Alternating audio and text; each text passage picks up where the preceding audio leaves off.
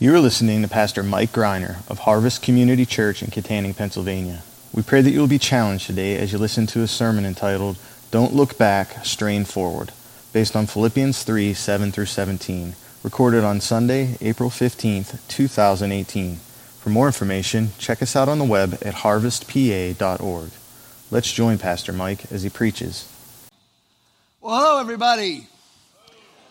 It is so good to be here at Harvest Community Church, worshiping Jesus together. If you're a first-time guest, welcome to Harvest, whether you're right here where I'm standing in Kittanning, or whether if you're in the Petrolia Valley, or Freeport, or Indiana, or even, sadly, you're in jail. We're happy to be here visiting with you. Last week, I wanted to be here so bad. I was so looking forward to last weekend. If you're a visitor, you'll say, why? Well, we had a special guest that I really love, George Murray, who was going to speak on Friday and on Sunday services, and I missed him. But you guys all heard him, and he was awesome, right?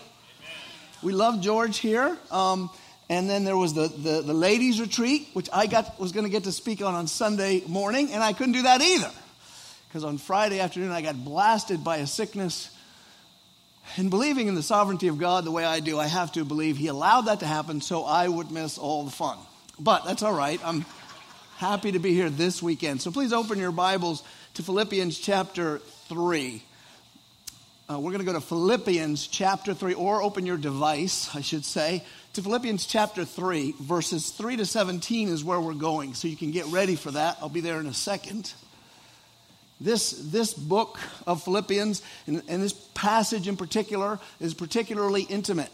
In other words, Paul likes to speak of himself in here in very personal ways. Paul is perhaps one of the most important men in the history of mankind. Paul the Apostle has affected the whole world probably more than any man since Jesus, except for Jesus. And he wrote 17 letters of the New Testament. He planted many of the first churches, but a lot of people don't know that at first he was a very important man among the Jews, a very learned young man who was on an astral projection for his career. He wanted to be a very important man among the Jews, and he was a priest. He was a Roman citizen. He hobnobbed with wealth. He was very well connected. And so when Jesus came and died and rose and his followers showed up, they actually presented a threat. And Paul, realizing that they were a threat to his faith, he thought, he persecuted the first church. One of the most famous first martyrs we have is Stephen, and Paul orchestrated the killing of this man. When you think about it, Paul the Apostle probably heard the gospel first from Stephen. We know he heard it from Stephen. And Stephen was filled with the Holy Spirit. He spoke out, and then, of course, he was killed. And Paul was the head of that. It wasn't long after that, though, that God personally interrupted him. Jesus showed up on the famous road to Damascus, and he rescued him. If you aren't real familiar with the Bible, maybe you've heard people say, I had a road to Damascus experience. Well, that means I had a complete turnaround on something. That comes from Paul, because once he saw Jesus, Jesus said, Paul, why are you persecuting me? And he says, who are you? He says, I am Jesus whom you're persecuting. And from that point on, Paul made a switch. And with his new faith, something else changed. He was as zealous for Jesus as he had been against him. And this caused him to lose his wealth among the people he knew, his prestige, his connections. He was now part of the bad guys. Worse still, he was isolated because the Christians didn't trust him either, because he had been killing them. So Paul had to get busy on his own PR campaign, getting to know the church so they could trust him. And eventually they did. And after 12 years after being saved, he began his first missionary journey. If you're familiar with the Bible, you may get the impression he got saved, and the first thing he did was he went out and told the world about Christ. Not so. There was 12 years where he learned and grew in Christ before he went. And this is not necessarily part of the message, but it may be for someone who can hear me now. You may be hoping to be in the ministry, and you just can't wait to get there. And you think that the world's on fire and it needs you to put it out. And if you don't show up quick, God's not going to be able to save who he wants to save. Just be at peace. If even Paul had to wait 12 years, you may have to wait a little longer. In any case, after that 12 years, he went on 3 missionary journeys. One was and now I'm going to slow down a bit because we're going to catch up right here. Some of you were following me all the way through that. Some of you are just tuning in. Ready? 49 AD. All right, that's about 15 years, a little more, after Christ died and was resurrected and ascended into heaven. Paul goes on his second missionary journey, and he has a vision. And in the vision, there's a man from Macedonia saying, "Come, help us." All right? So Paul obeys that vision and takes his buddies, and they go to the Macedonia area. He ends up in a place called Philippi. And normally when Paul is planning a church, what he'll do in a new town is he will go to where the Jews are, right? Find the Jews, find the synagogue. If you're in the Pittsburgh area, you can go down to Squirrel Hill and Shadyside, and you will see a lot of synagogues. And there'll be a lot of Jews living nearby because they want to be able to, the more committed ones will want to be able to walk, because they won't drive on that day to synagogue. They want to walk, so they go near there. So if Paul were coming to Pittsburgh, that's where he'd go first. It was always his strategy to go to the synagogue, show the Jews their Savior from the Bible, and then branch out from there. Well, there must not have been a synagogue in Philippi, or at least he couldn't find one. It takes 10 Jewish men to start one. Maybe there was one, but he actually ended up going down to the river where the ladies wash their clothes, and he started the church with ladies. And one of the first people who listened to him was named Lydia. And she was a wealthy woman, and she took him back to her house, and he preached to her whole household, which could have had as many as 20 members in it, with workers and whatnot and their families. And the whole household came to believe in Jesus Christ, and a church of Philippi was born and began to grow right there. Now, without giving too much history of the Philippian church, one really exciting event was Paul got arrested there. And he got arrested because there was this lady who had a demon who was being used by other people to tell fortunes. And she kept bothering Paul. And so he turned around and he said to the demon, "Come out of that lady." And then the people who I guess used her as a human slave to make their money, found she wouldn't give the fortunes anymore, and they were angry at Paul, and they threw him and his buddy in jail. In the jail, an earthquake came, and the chains fell off, and they were free, and the doors opened. They were free to leave, but they didn't leave. But the jailer, it was night, thinking they left, wanted to kill himself. Because in those days, in that place, if the jailer let the people go, they would kill him, and he didn't want that. And then Paul cried out, "Hey, don't do anything to harm yourself. We're still here." And then they shared the gospel with this jailer. So even going to jail was an opportunity for Paul to preach. And then when the other authorities came and they saw the doors were open and everyone was inside, Paul told them, "By the way, I'm a Roman citizen." And they said, "Well, if you're a Roman citizen, we can't hold you without cause." And they let him go. And the jailer and his family all got saved and joined the church. In any case, I'm sure there's 100 stories. There aren't in the Bible, 1,000. As the church in Philippi grew quickly and with great joy. Eventually, Paul would leave Philippi and go to work with other churches he'd already started or plant new ones in places like Thessalonica, Ephesus, Colossae, Corinth, Galatia. And as time went on, he was getting older. He wrote his famous letter to the Romans. And finally, we come up to the year 62 AD. 62. That's when Paul writes this letter. 62 AD. And it's about 30 years since Jesus was on the scene. It's about 26 or 27 since Paul was converted. It's about 12 years since he was in Philippi. And he's writing this letter. The Philippians had sent him a gift, and so he wrote him a letter. Thank you note. In the letter, he talks all about the life he used to have before Christ. He talks about his wealth. He talks about his prestige. He talks about the power he had. He talks about how important he was. But he also talks about his suffering as a Christian. And in our text, we're going to jump right into the middle of all that. In verse 7, chapter 3. Ready? Speaking of all that he had, he said, "But whatever gain I had, I counted as loss." Past tense. When I came to Christ, I counted what I had as loss for the sake of Christ. I don't need to be an important man. I have Christ. Indeed, I count everything. Paper clips, gold, anything, everything as loss because of the surpassing worth of knowing Christ Jesus, my Lord. I have found the true treasure. Jesus said the kingdom of God is like a man who searches for treasure and he finds it. And then he buries it in a field and spends all he has to buy the field. And you go, why is that what the kingdom of God is like? Because if you find Christ, he's like a treasure that you're willing to sell all you have to keep. And that's what Paul is. He's an example of that parable come true. He says, I count all things. For his sake, I have suffered the loss of all things. He didn't just count them as loss. Hopefully you and I as American Christians count all things as loss, right? Hopefully we've counted the cost. Whatever you want, Jesus. Hopefully that's what we say, right? And I'm sure many of you here do say, Jesus, whatever you want, it's yours. But he didn't just count them as loss. He actually lost them. It's one thing to say, take it. And then it's another thing if he said, oh, he did take it, didn't he? and that's what happened.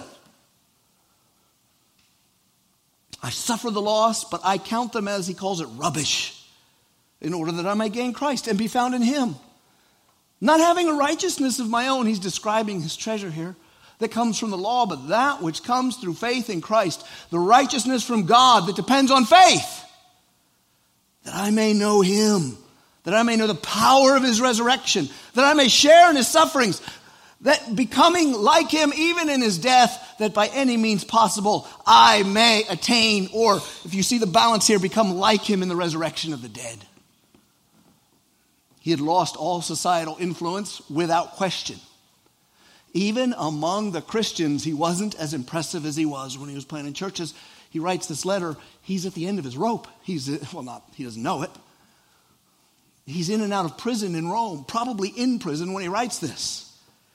He lost his health. He was beaten many times. He was once stoned himself. He fell over dead, or they thought he was dead. The people left him and he got up and walked away. Now, we don't know if he really died and God raised him or what. But imagine getting up after being stoned with stones. That word means a couple things to our society.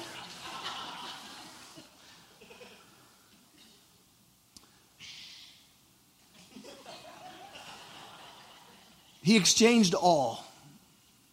And now he's nearing the end of his life. He really had given all he had, including his health. One time, there's a letter in the Bible where he actually writes in the end of the letter, send so-and-so and have him bring my coat. What does that mean? He's in jail and he's cold. I mean, he really has gone from the top to nothing. Even among Christians, he's in poverty because of his stance for Jesus. He had lost, the only thing he didn't lose by the time he wrote this was his life.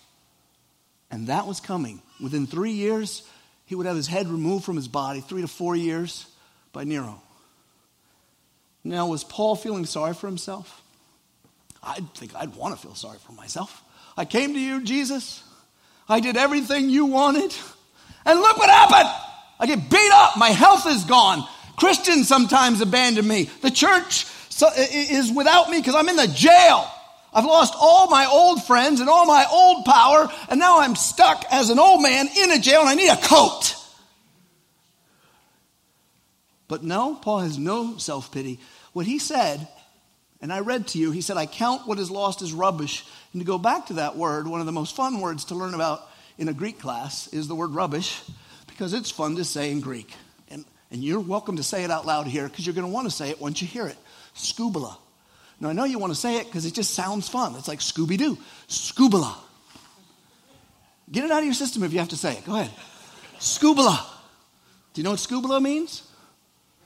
It means dung, manure. Scubala. Mommy, I have to go scubala. Come on, honey.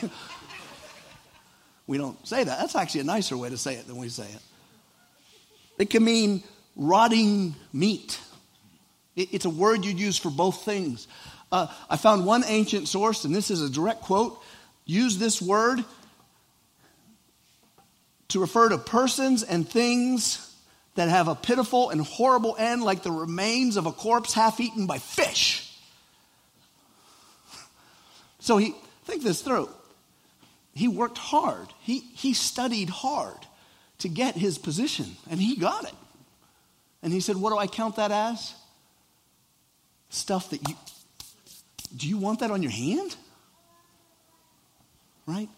His past success, his standing,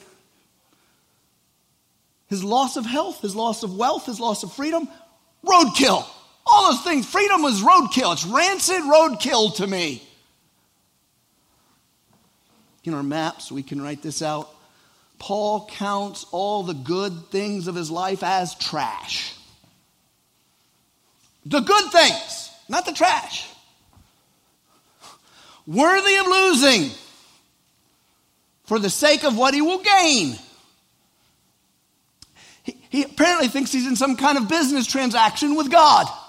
I give this up and look what I get. What does he gain? He lists out 3 things. 4 really. Christ, the righteousness that comes by faith, the power to share in Jesus' sufferings, and the resurrection from the dead. Now, I know that a lot of you can identify with those things, but if you're newer to Jesus or newer to church, to be clear, we know that God loves the world. His goal is not to throw us in hell for our sins, but to rescue us. His plan, he became one of us. Jesus is God and man. He lived among us without sin. He went to a cross and paid for yours and mine. So we can be saved.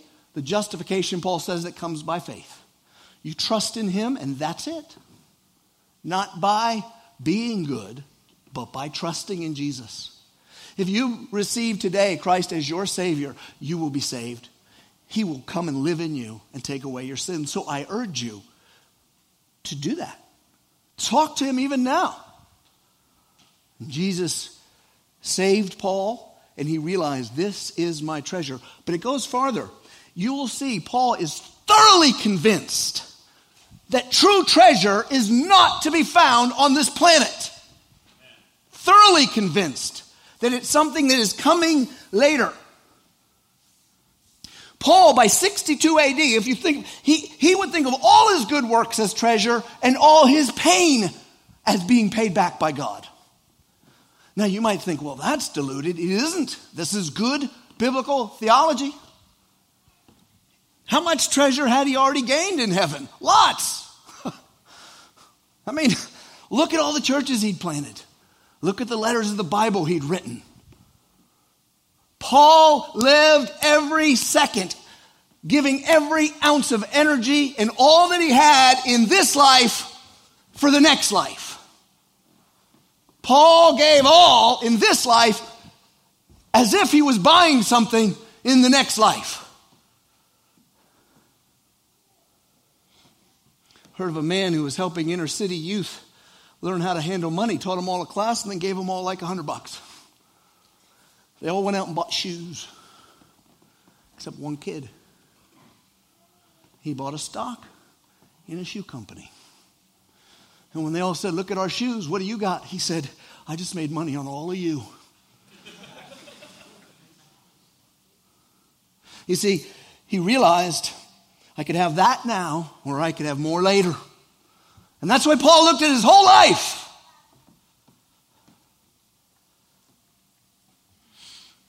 He trades loss in this world for treasure in the next.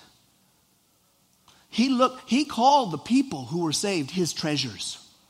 But he also talked about his beatings as being paid back. This suffering I'm going through now, he'd say, is working for me a treasure. Now, is it true that if you suffer for the name of Christ, and if you suffer in faith, that you will be rewarded disproportionately in heaven for that suffering? Is that a biblical doctrine? Let's ask Jesus. Stay where you are in Philippians. Let me read to you for a second from Matthew, where Jesus said, blessed are you when others revile you, Paul. Blessed are you when they persecute you. Blessed are you when they utter all kinds of evil against you falsely on my account. Rejoice, Paul. Be glad that you were shipwrecked and beaten and taken as a slave and thrown into jail. Be glad. Why? For your reward in heaven is great. And so they persecuted the prophets before you. As he writes this letter, he's in jail. Now, here's the question. The old man is getting older. We don't know how old he was, but 30 years older than he was when he started his ministry. He's done enough. He's planted all the churches he was going to plant, as we know. He's written letters. He's not done. He's going to write a couple more. One, he wrote 2 to Timothy. We're going through one. We've been going through Timothy for years. That's how much we love Paul.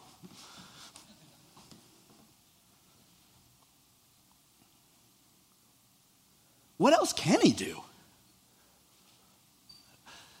Just relax, Paul. Your bones got to ache. Find a warm spot in the jail and go to sleep. Here's what he says. Let's go back to our text in Philippians. Verse 12 is where we left off. He said, not that I've already obtained this. I haven't already gotten the resurrection of the dead, have I? He said. I'm not already perfect, but I press on to make it my own because Christ Jesus has made me his own. He somehow thinks that possession of himself is given to Christ, therefore his life is forfeited to Christ. And he says, brothers, I don't consider that I've made it my own. But one thing I do, forgetting what lies behind me, straining forward to what lies ahead, I press on toward the goal for the prize of the upward call of God in Christ Jesus.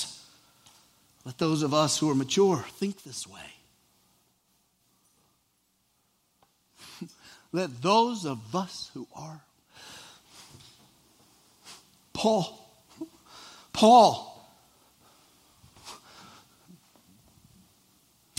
is amazing. There's no retiring from the mission. There's no stopping. Paul, you're 62. I've looked into the future. You lose your head in a few years. You're stuck in jail. You're not going to be free. What can you get done for God? He goes, I don't know, but I'm going to do it. Whatever I got, it's still forfeited to Christ. You know what? He reminds me of Brett Favre. Yes, Brett Favre. Whether you like Brett Favre or don't like Brett Favre, you know that's a man who loves football more than you and more than anyone who ever played. How do you know? Because from the time he got his first start in 1992 until the 13th game of the 2010 season, he never missed a start, even when relatives died, even when his body was broken, even when he was on drugs, as we found out. Never missed a start. The only reason he came out of that game is he was so broken, he couldn't stand. It's like, I'm going to play football until you pry it out of my cold, dead fingers. That was Brett Favre. That's Paul about something much more important than a game. Paul has the same attitude, but Paul, you've done enough. Right back from Philippi, pastor says, get a parchment, write this down. Paul, you've done great, buddy. We're going to send you a blanket, a pillow, even a teddy bear. Just chill, relax. Get a bumper sticker for your wagon that says, spending my grandchildren's inheritance. And see if you can work your way to the coast and hang out on the beach a couple of years. Quit talking. Go to the beach and die there. Didn't you do enough? Paul's answer, is there still a heart beating in my chest? Yes. Then the work goes on. You might say, well, that commitment is unique. That's what makes Paul Paul. But he doesn't expect us to do that. What did I just read to you in verse 15? Take a look. Look back in your Bible. He said, let those of us who are mature think this way. If you're growing in Christ and haven't come to here, you're still a little juvenile. And if in anything you think otherwise, God will reveal that to you. This is a preacher with a lot of confidence in the Holy Spirit. I need to preach like that.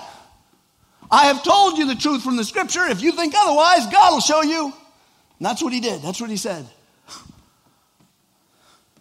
Only let us hold true to what we've attained. Brothers, join in imitating me.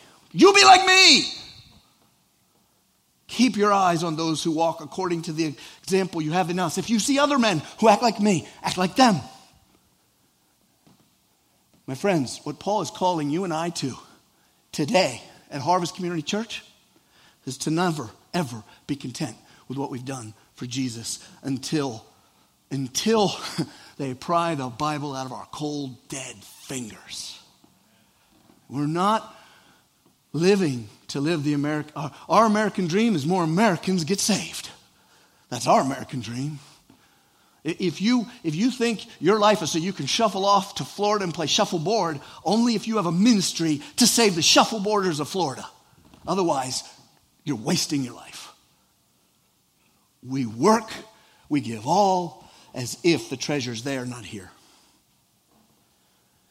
Now, I chose this text because I think it's appropriate for what we're entering now. We're entering an initiative that we call Next. Next. Great name, right?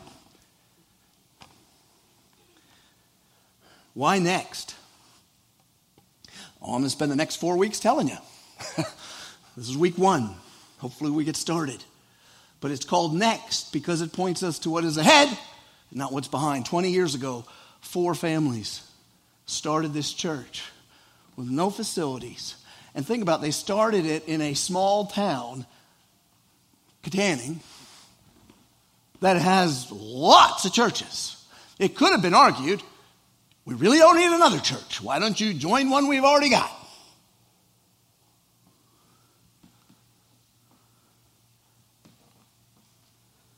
But God was at work. Since then, I'm not telling the whole story. I'm just not going to do it right now. I don't have time. The church began to grow in health and in width. Today, 4 campuses are listening to me talk, and the people in the jail. And some people probably in India are listening. But, you know, this Easter we had more people here in our Easter services, not counting Maundy Thursday, just Easter celebration. We had at least 1,350 people. 20 years. That's got to work, is it not? That's something to feel good about, is it not? That's something to praise God for. There's a lot to look back and praise God for. But is it time to look back for more than half a second? That's my question. Is it a good time to stop and rest? You could say, look at all we've done. Kids ministries all over the place. Jail ministries, marriage ministries, worship ministries, recovery ministries. We got the sermon online. We got the sermon on podcast. We got the sermon on CD. We got missionaries. We have foreign students visiting us and hearing the gospel. We're sending out short-term mission teams. So many have heard. So many have believed. Let's just keep busy with what we have. No need to keep expanding, right? Is there anything left in the tank? What are you saving it for? Where will we be in 10 years? And here's a question I ask. Having seen the history of churches for the last 2,000 years and in America, and sadly, the truth is, many churches die. Many don't. Some don't. Many do. 60, 70, 80 years. Sometimes they will go on for 30 years after they're dead. And I mean that. There's nothing keeping the people together but the building. They start well. They're energetic for Jesus. And God blesses what they do. And then when they gain something, they stop moving forward because they realize to get more ground for Christ, to reach more people for Christ, and we're already reaching, is going to require taking risks we haven't had to take for 20 years. And we want to write this in our maps if you're taking notes. I'm calling us to change, risk, and commitment. I'm calling us to be like Paul by, quote, forgetting what lies behind and straining forward to what lies ahead.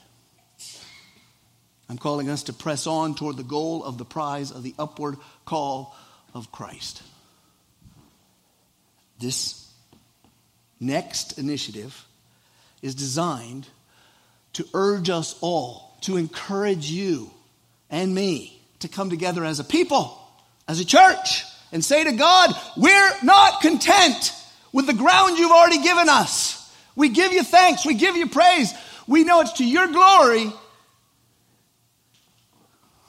But we don't want history to show that this is where we stopped and just maintained ground. We want to take the next step in faith, no matter what the cost, to grow the health and size of your church, God, here and anywhere in the world. Forgetting what lies behind. We're hitting a new area. This is a new season. Yesterday is gone, and it's time to step forward.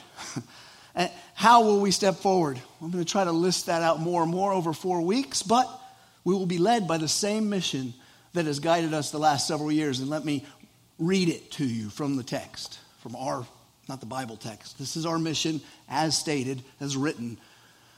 We will expand, plant, and grow elder-led campuses in Pennsylvania while investing in world missions in order to increase the number of believers that have access to a healthy church. Right? It's our mission's Pennsylvania. You're going to say, well, what about Ohio? If God gives us that ground, we'll take that ground. Right now, Pennsylvania. We have 4 campuses. Access to a healthy church is the key, because access to a healthy church changes people's lives. Right? How many of you are excited that you have this church? I know a lot of you are. I see people move out of town and say, I can't find a church. Yes, you can. Well, I want it to be as healthy as the one I left. I do too. Keep looking till you find it. We had, years ago, I don't know how many, a new couple came in with their little tiny daughter named Scott and Jess. They've been in a very unhealthy church. They're Christians, but they were not growing at all. And when they came to this church, Scott would tell you he found 3 things that changed his life. 1, the word of God was preached. And this is not, by the way, me saying the preacher was awesome. My wife says the preacher's awesome, but she has to. She's married to me. No matter which person stands here and delivers the word, it's our desire that that person will preach the gospel of Jesus Christ, will preach the Bible honestly, or die. That's the goal. He heard the word preached, and he said it was like drinking from a fountain on a thirsty soul. He heard music that reinforced the words he was hearing, music he understood. And he personally said he met men of God. Now, his wife would say she meant women of God. The point is, they met community. And they grew in Christ. And they grew in Christ. And the people of Harvest in Katanning and the people of Harvest at the Petrolia Valley invested in that man when we saw God had called him to start a campus in Indiana. And now it's there. And here's something. I'm pretty sure it was Kendall I heard say this. If you don't know her, don't worry. She knows who she is. When she was a child, her parents would take her to church. I don't know if she liked it or not. But she would hear on the radio a guy named Bert. That was our first pastor from a place called Harvest. And she remembered the name. And she liked the guy. She was the kid in the back seat. So now she has her own little family. She's a young woman. She has her husband. And they've started having babies. And her and her husband are like, we got to find a church, but we live in Indiana. She looks up. Harvest And she says, that's the one on the radio. She happens to be right. And now she's plugged in, her whole family's planted there, and they are growing in Christ. Why? Because God let us put it there. We want to continue to see God work in areas where we're not yet. And we want to grow in the areas we are. There are barriers to us, to our growth. 1, number of workers. 2, facility challenges. And 3, the current level of generosity. Some of you were saying, I was wondering when he was going to get to that. We've maxed out what we can do and what we can have. I want more campuses now. Talk to our executive pastor. He says, I don't think we could do it. I don't think we could do it. I don't think our administrative staff could do it. I don't think we're ready. We're using everything we've got to do everything we do. I want to reach more unreached people groups. If you don't know what an unreached people group is, that means there are people in this world who have no church at all, not even bad churches, to which they can go and hear the gospel of Jesus Christ. Unreached. And this church sent 3 families. 3 families. And of those 3 families, of the adults, 1, 2, 3, 4, 5 of the 6 adults were born and raised right here in western Pennsylvania. The 6th one is from some place called South Dakota, but he moved here and we like him.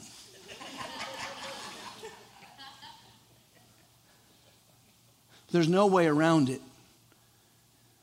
If we're going to keep what we have and expand our facilities, upgrade our technology, whatever the needs are, and there are many, if we're going to hire more people to help work, and if we are going to reach more of the world, we need to grow in giving as a church.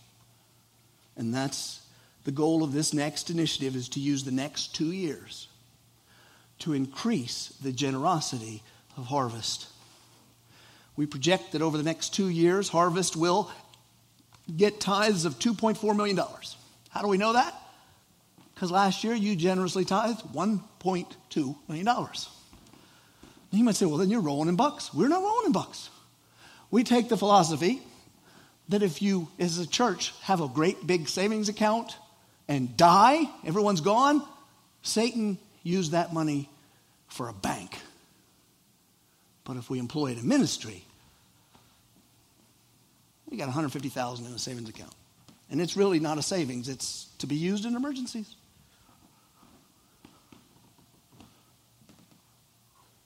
So over the next 2 years, we'll take in 2.4 if things stay average.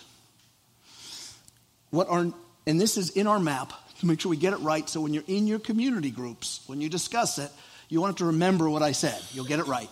Our next initiative is challenge us to raise that number to $4 million in the next 2 years. By the way, if you're new to the church and you think all churches talk about is money, you just happen to come on a lucky Sunday. And if you say, well, I don't want to give any money, that's fine. We're happy to have you. Keep coming. Drink our coffee. We won't charge. This money will be used to further the mission you are familiar with. I probably should have said with which you are familiar. I just caught that. If there's any English teachers in here, I'm sorry. To see more campuses planted. In other words, without increased funds, we do not see how we're going to plant more campuses. To call more men and women to work at Harvest to bring about growth. To update our technologies, which need it, and maximize our facilities, which need it, all of them, to a certain extent, and to reach out to more of the world with the gospel. I'm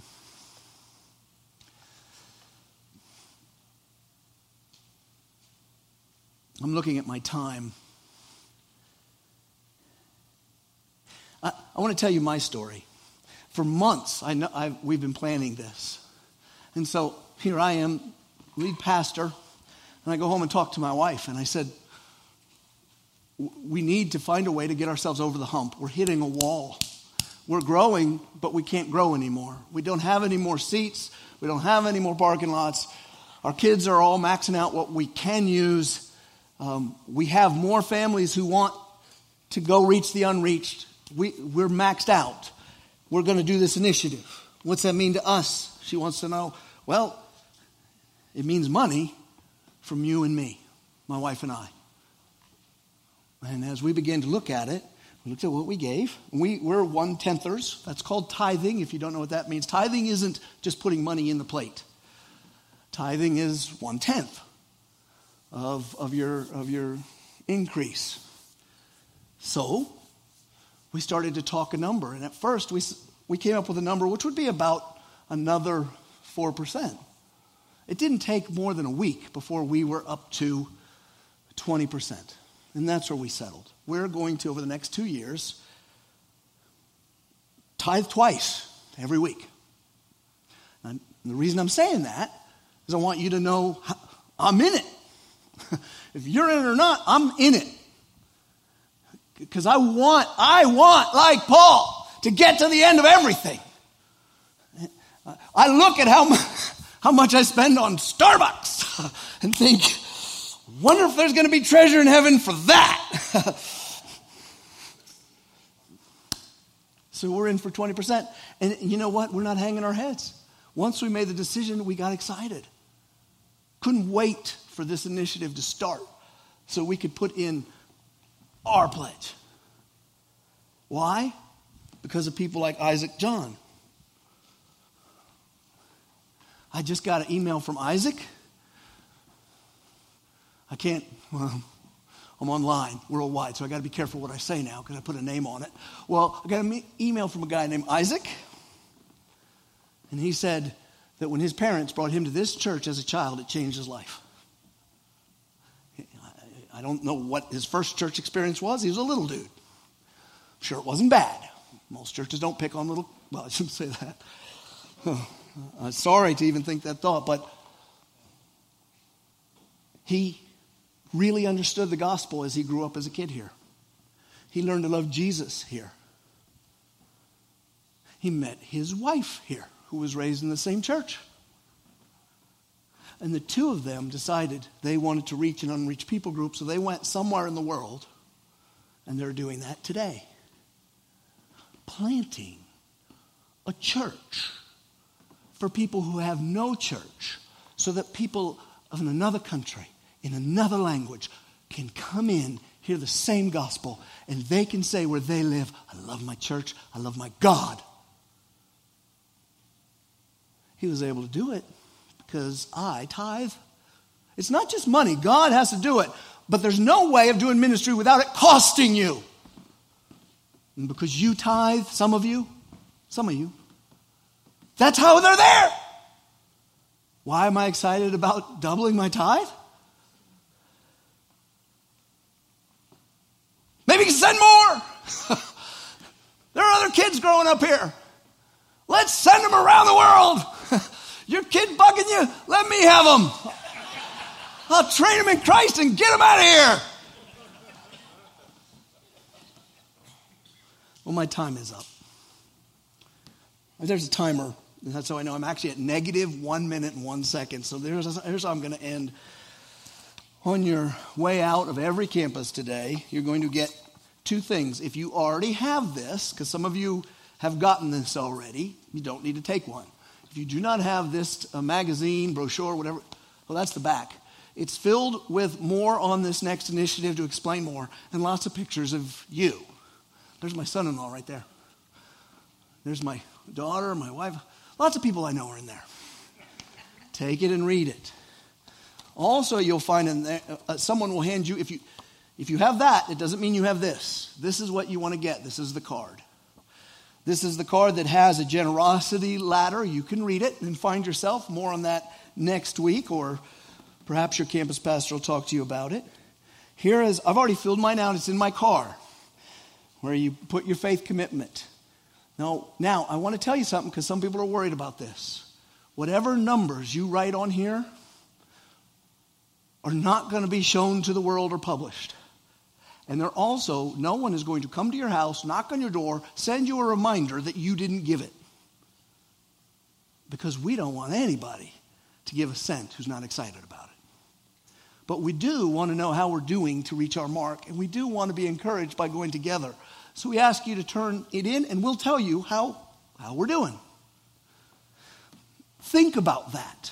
On May the 6th, it's what we're going to call something called Commitment Sunday. We turn them all in if they haven't been turned in already. And then the following week, we'll find out what we did. Okay? With me? Everyone understand that? Yes? Okay. Here's what's going to happen next. I'm going to say a prayer. And then a video is going to come on at all the campuses because technology never has glitches. That was a joke. It's funny. Here in the Catanian campus, we have a techies kid right up front, and he laughed right away. He knows. Technology has glitches. But there'll be a video which explains a little more. And then at every campus, you'll hear your campus pastor, and he's going to be your touch point for more information. If you need to know more, ambush him. Okay? Thank you for listening to this sermon from Harvest Community Church. We invite you to join us at any one of our 4 campuses located in Kittanning, Petrolia Valley, Indiana, and Freeport. For more information, check us out on the web at harvestpa.org.